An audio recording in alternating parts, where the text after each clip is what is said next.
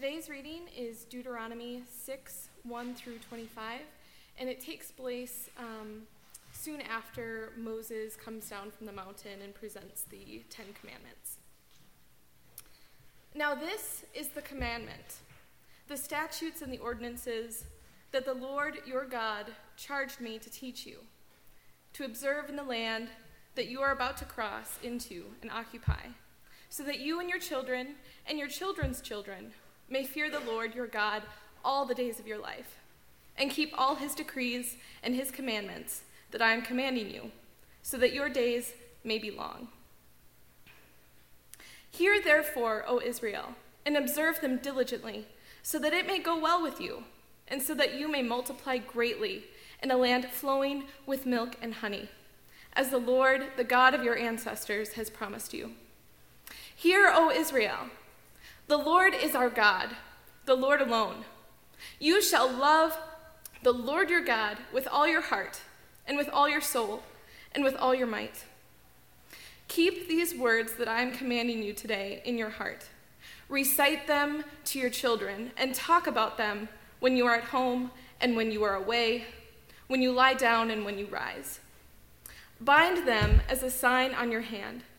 Fix them as an emblem on your forehead, and write them on the doorposts of your house and on your gates. When the Lord your God has brought you into the land that he swore to your ancestors, to Abraham, to Isaac, and to Jacob, to give you, a land with fine, large cities that you did not build, houses filled with all sorts of goods that you did not fill, hewn cisterns that you did not hew, vineyards and olive groves that you did not plant. And when you have eaten your fill, take care that you do not forget the Lord, who brought you out of the land of Egypt, out of the house of slavery. The Lord your God you shall fear. Him you shall serve, and by his name alone you shall swear. Do not follow other gods, any of the gods of the peoples who are all around you, because the Lord your God, who is present with you, is a jealous God. The anger of the Lord your God would be kindled against you, and he would destroy you from the face of the earth. Do not put the Lord your God to the test, as you tested him at Massah. You must diligently keep the commandments of the Lord your God, and his decrees, and his statutes that he has commanded you. Do what is right and good in the sight of the Lord, so that it may go well with you, and so that you may go in and occupy the good land that the Lord swore to your ancestors to give you, thrusting out all your enemies from before you, as the Lord has promised. When your children ask you in time to come, what is the meaning of the decrees and the statutes and the ordinances that the Lord our God has commanded you? Then you shall say to your children, we were Pharaoh's slaves in Egypt, but the Lord brought us out of Egypt with a mighty hand. The Lord displayed before our eyes great and awesome signs and wonders against Egypt, against Pharaoh and all his household. He brought us out from there in order to bring us in, to give us the land that he promised on oath to our ancestors. Then the Lord commanded us to observe all these statutes, to fear the Lord our God for our lasting good, so as to keep us alive, as is now the case. If we diligently observe this entire commandment before the Lord our God, as he has commanded us, we will be in the right. The word of the Lord.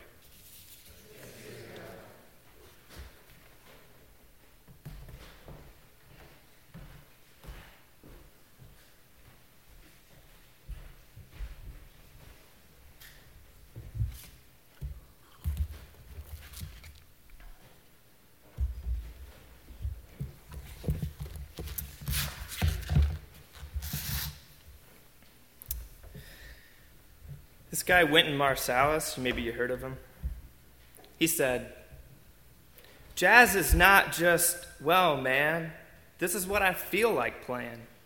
It's a very structured thing that comes down from a tradition. It requires a lot of thought and study.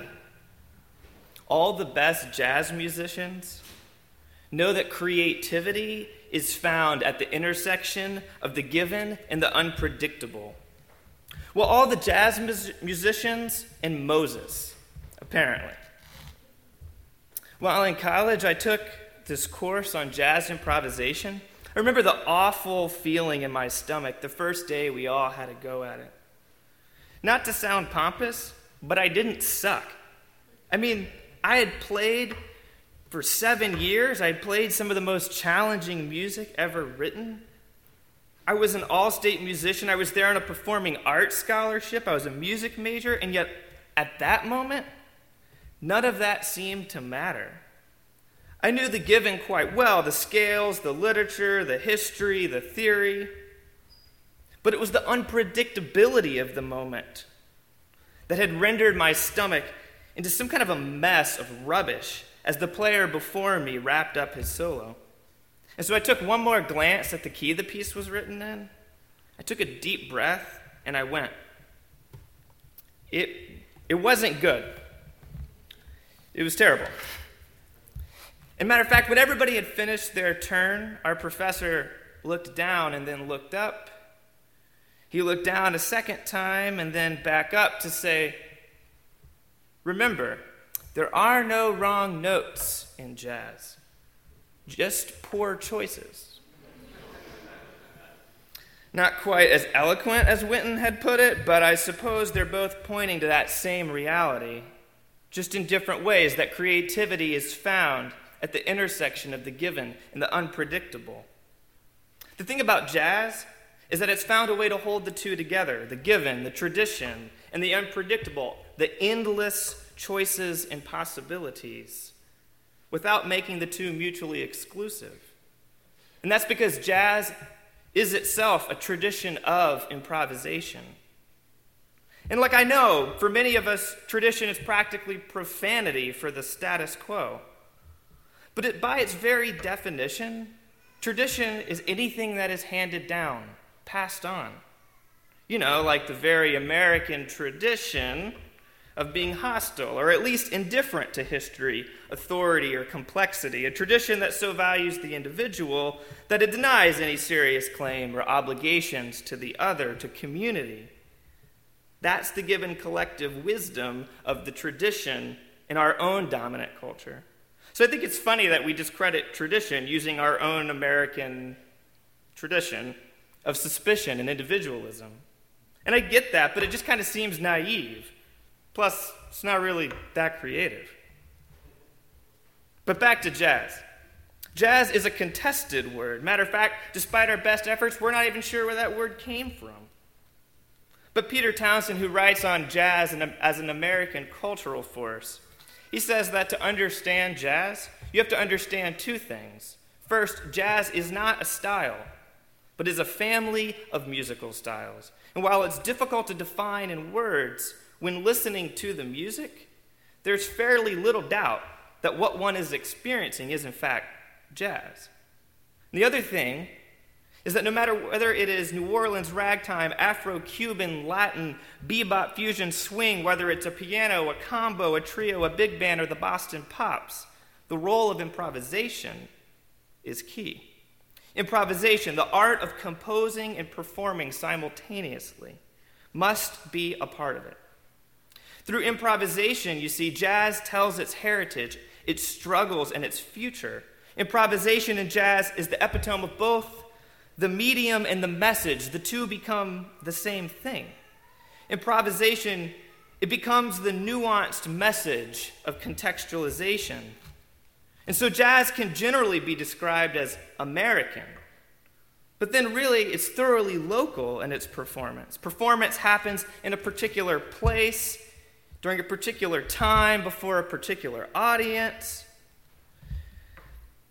Both composition and in performance, all musicians know that you have to be apprenticed to a tradition because it's the only way you'll ever innovate.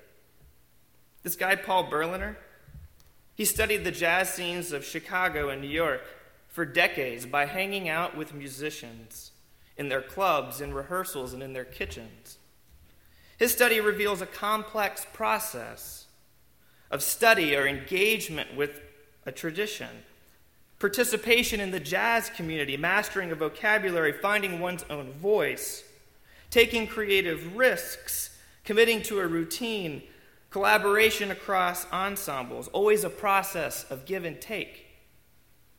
Enduring conflict resolution, interacting with diverse audiences. Berliner calls jazz nothing short of a way of life. For those of us committed to following God in the way of Jesus, this narrative of improvisation should already begin to sound familiar. Creativity is found at the intersection of the given and the unpredictable. But I guess that's the thing. What's given anymore? The setting of Deuteronomy 6 is itself quite dramatic. It immediately follows the recalling of the Ten Commandments as given at the edge of the Promised Land, the land flowing with milk and with honey. Moses is giving this 5-chapter sermon, and I'm giving a sermon on a sermon. That's weird. But anyway, the primary concern at the edge is that all may be well in this new land, on this new day. Moses' first words after delivering the commandments in the very heart of Judaism comes to be called the Shema, or the Great Commandment. Hear, O Israel, the Lord is our God, the Lord alone. You shall love the Lord your God with all your heart and with all your soul, with all your might. Keep these words that I am commanding you today in your heart. Recite them to your youngsters. That's the House of Mercy translation. And talk about them when you are at home and when you're away, when you lie down, when you rise. Bind them as a sign on your hand. Fix them as an emblem on your forehead. Write them on your doorposts of your house and on your gates. Notice how that text begins with the imperative, with that claim, the command to hear and then love. The pattern is striking. First listen, be attentive, make room for the other, and then in response, love. I know that kind of seems obvious. Well, it's obvious if you've ever loved anyone, but maybe too if you've ever tried to love somebody any other way. Not that I've ever done that. Maybe. Deuteronomy is unique, actually, in its use of this word love to describe the relationship between God and God's people. The Shema is actually the first time it is characterized that way. Which is weird, I always thought. Really, it took them that long to call the story love? But even if they were slow learners, they make up for it in the concreteness. This is the kind of love that is out of their entire being, body, heart, their very soul. The Shema is not unrelated, of course, to that law that precedes it. I know, who gives a flip about the law? Can't we just jump straight to the gospel, the grace, the mercy, the love? But that's the thing about the law. Israel's law, unlike ours, comes in the form of a narrative. It's wrapped up in a love story. They're given first in Exodus, and the whole thing is retold here in Deuteronomy to help us love one another better.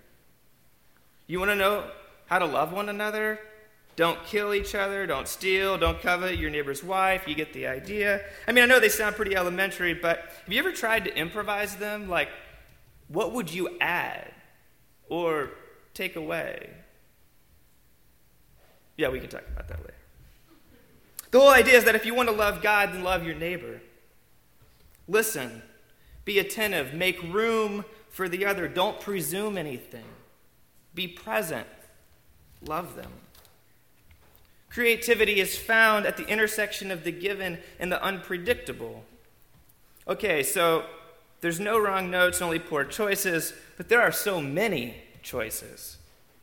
We live in a culture that is intolerant of religious commitments that are specific, and by their specificity, exclusive, right? But is it small-minded to reject some commitments in favor to others? Is it really narrow-minded to discriminate among claims to our loyalty? Are all automobiles, real estate agents, economic theories, philosophies, theologies, and gods really equal to one another so that discriminating among them is unnecessary? We all live by a script, says Walter Brueggemann. It may be implicit or explicit, but at least in this country, we all live in the script of a technological, therapeutic, consumeristic militarism. Yeah, that's right. You got that? I'll do it again. Technological, therapeutic, consumeristic militarism. It is the script that promises to make us all happy, but I guess Will Smith figured it out. The pursuit of happiness using this script of technological, therapeutic, consumeristic militarism, is rubbish. The entire middle section of this Deuteronomy text has this anxiety about it. It has an anxiety about these kinds of self-made scripts, or even worse, amnesia. A sort of dangerous amnesia when you forget who you are, when you forget whose you are, and where you've come from. The concern here is that not far into maybe even relative prosperity, they forget all about God. They won't need God like when they cried out for God in Egypt. To help them remember who they are and whose they are, the story is retold. The story is not simply retold, though, like as a point of mere historical backdrop. The story is told so that they will come to see themselves as part of the ongoing story of God at work in the world. Creativity is found at the intersection of the given and the unpredictable. My friend Karen, she tells this story about a young boy who ventures up and into the attic, and there in the dimly lit corner, he finds a dusty, rusty old chest.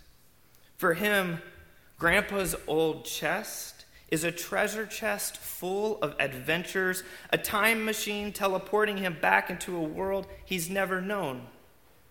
Inside, he finds a long, slender piece of cloth. Assuming it's a belt, he ties it around his waist. And then, decorated in all kinds of antique memorabilia, he goes downstairs to show his mom and his dad. And when he does, they're horrified. What has he done with Grandpa's tie? But you can't help get the picture of Grandpa looking down with that patient smile. At least it's out of the chest. And I guess that's what's remarkable about this text. It's not so much that they stopped at the edge of the promised land to recall how God rescued them from slavery and the love story that surrounds it, although I guess that's pretty remarkable. But what's remarkable to me is that the Shema provides this central identifying reality for Israel's very existence. Relationship with Yahweh, who is not only the God of their ancestors, but it is their God on this day. In other words, they improvise the story that is given to them for a new day. I mean, I know it seems like I'm just screwing around with pronouns here, but how much of our imaginations are stifled when we fail to see God alongside us at the edge of our future? Because here's the deal. The generations of old don't even get to enter the promised land. Moses and Aaron will not lead them in because a new kind of leadership is needed for a new day in this new situation.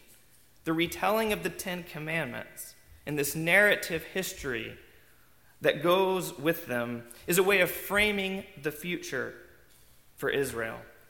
When your youngsters ask you in time to come, what is the meaning of the decrees and the statutes and the ordinances that the Lord our God has commanded you? Then you shall say to your youngsters, you were Pharaoh's slaves in Egypt, but the Lord brought us out of Egypt with a mighty hand. The Lord displayed before your great eyes and awesome signs and wonders against Egypt, against Pharaoh and all his household.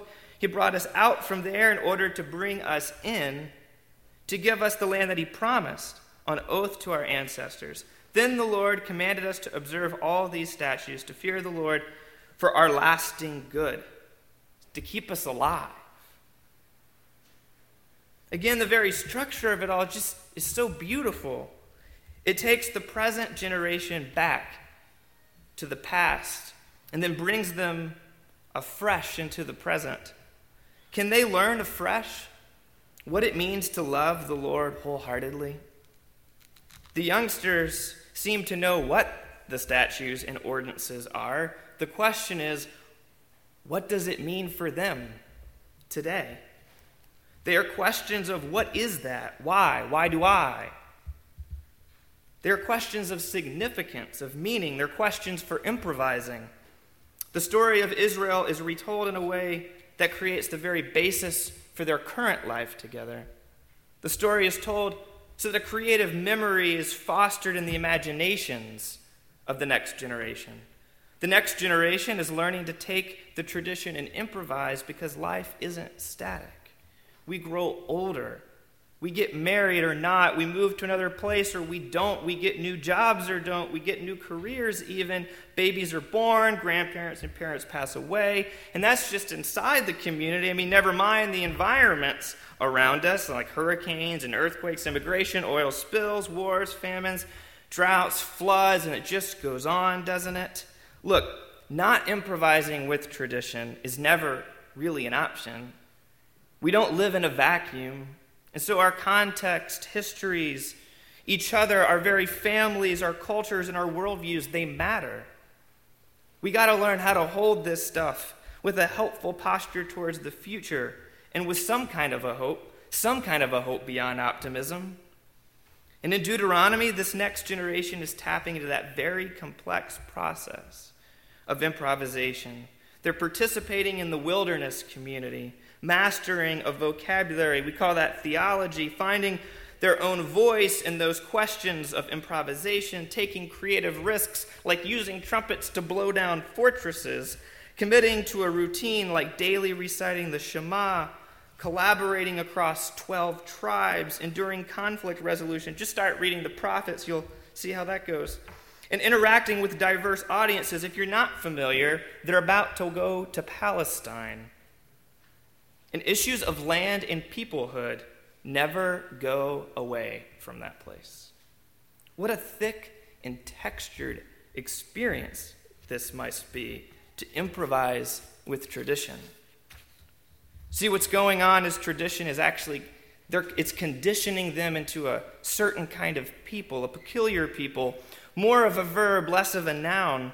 This rhythm of prayer, community, and spiritual practices is traditioning them into a way of life. It is a way of life that holds together the given and the unpredictable together so that we can be people who know who we are and know whose we are, so that we can stand at the edge of the promised land with a great hope for our youngsters, so that we can be people who love tradition, or in other words, improvisation.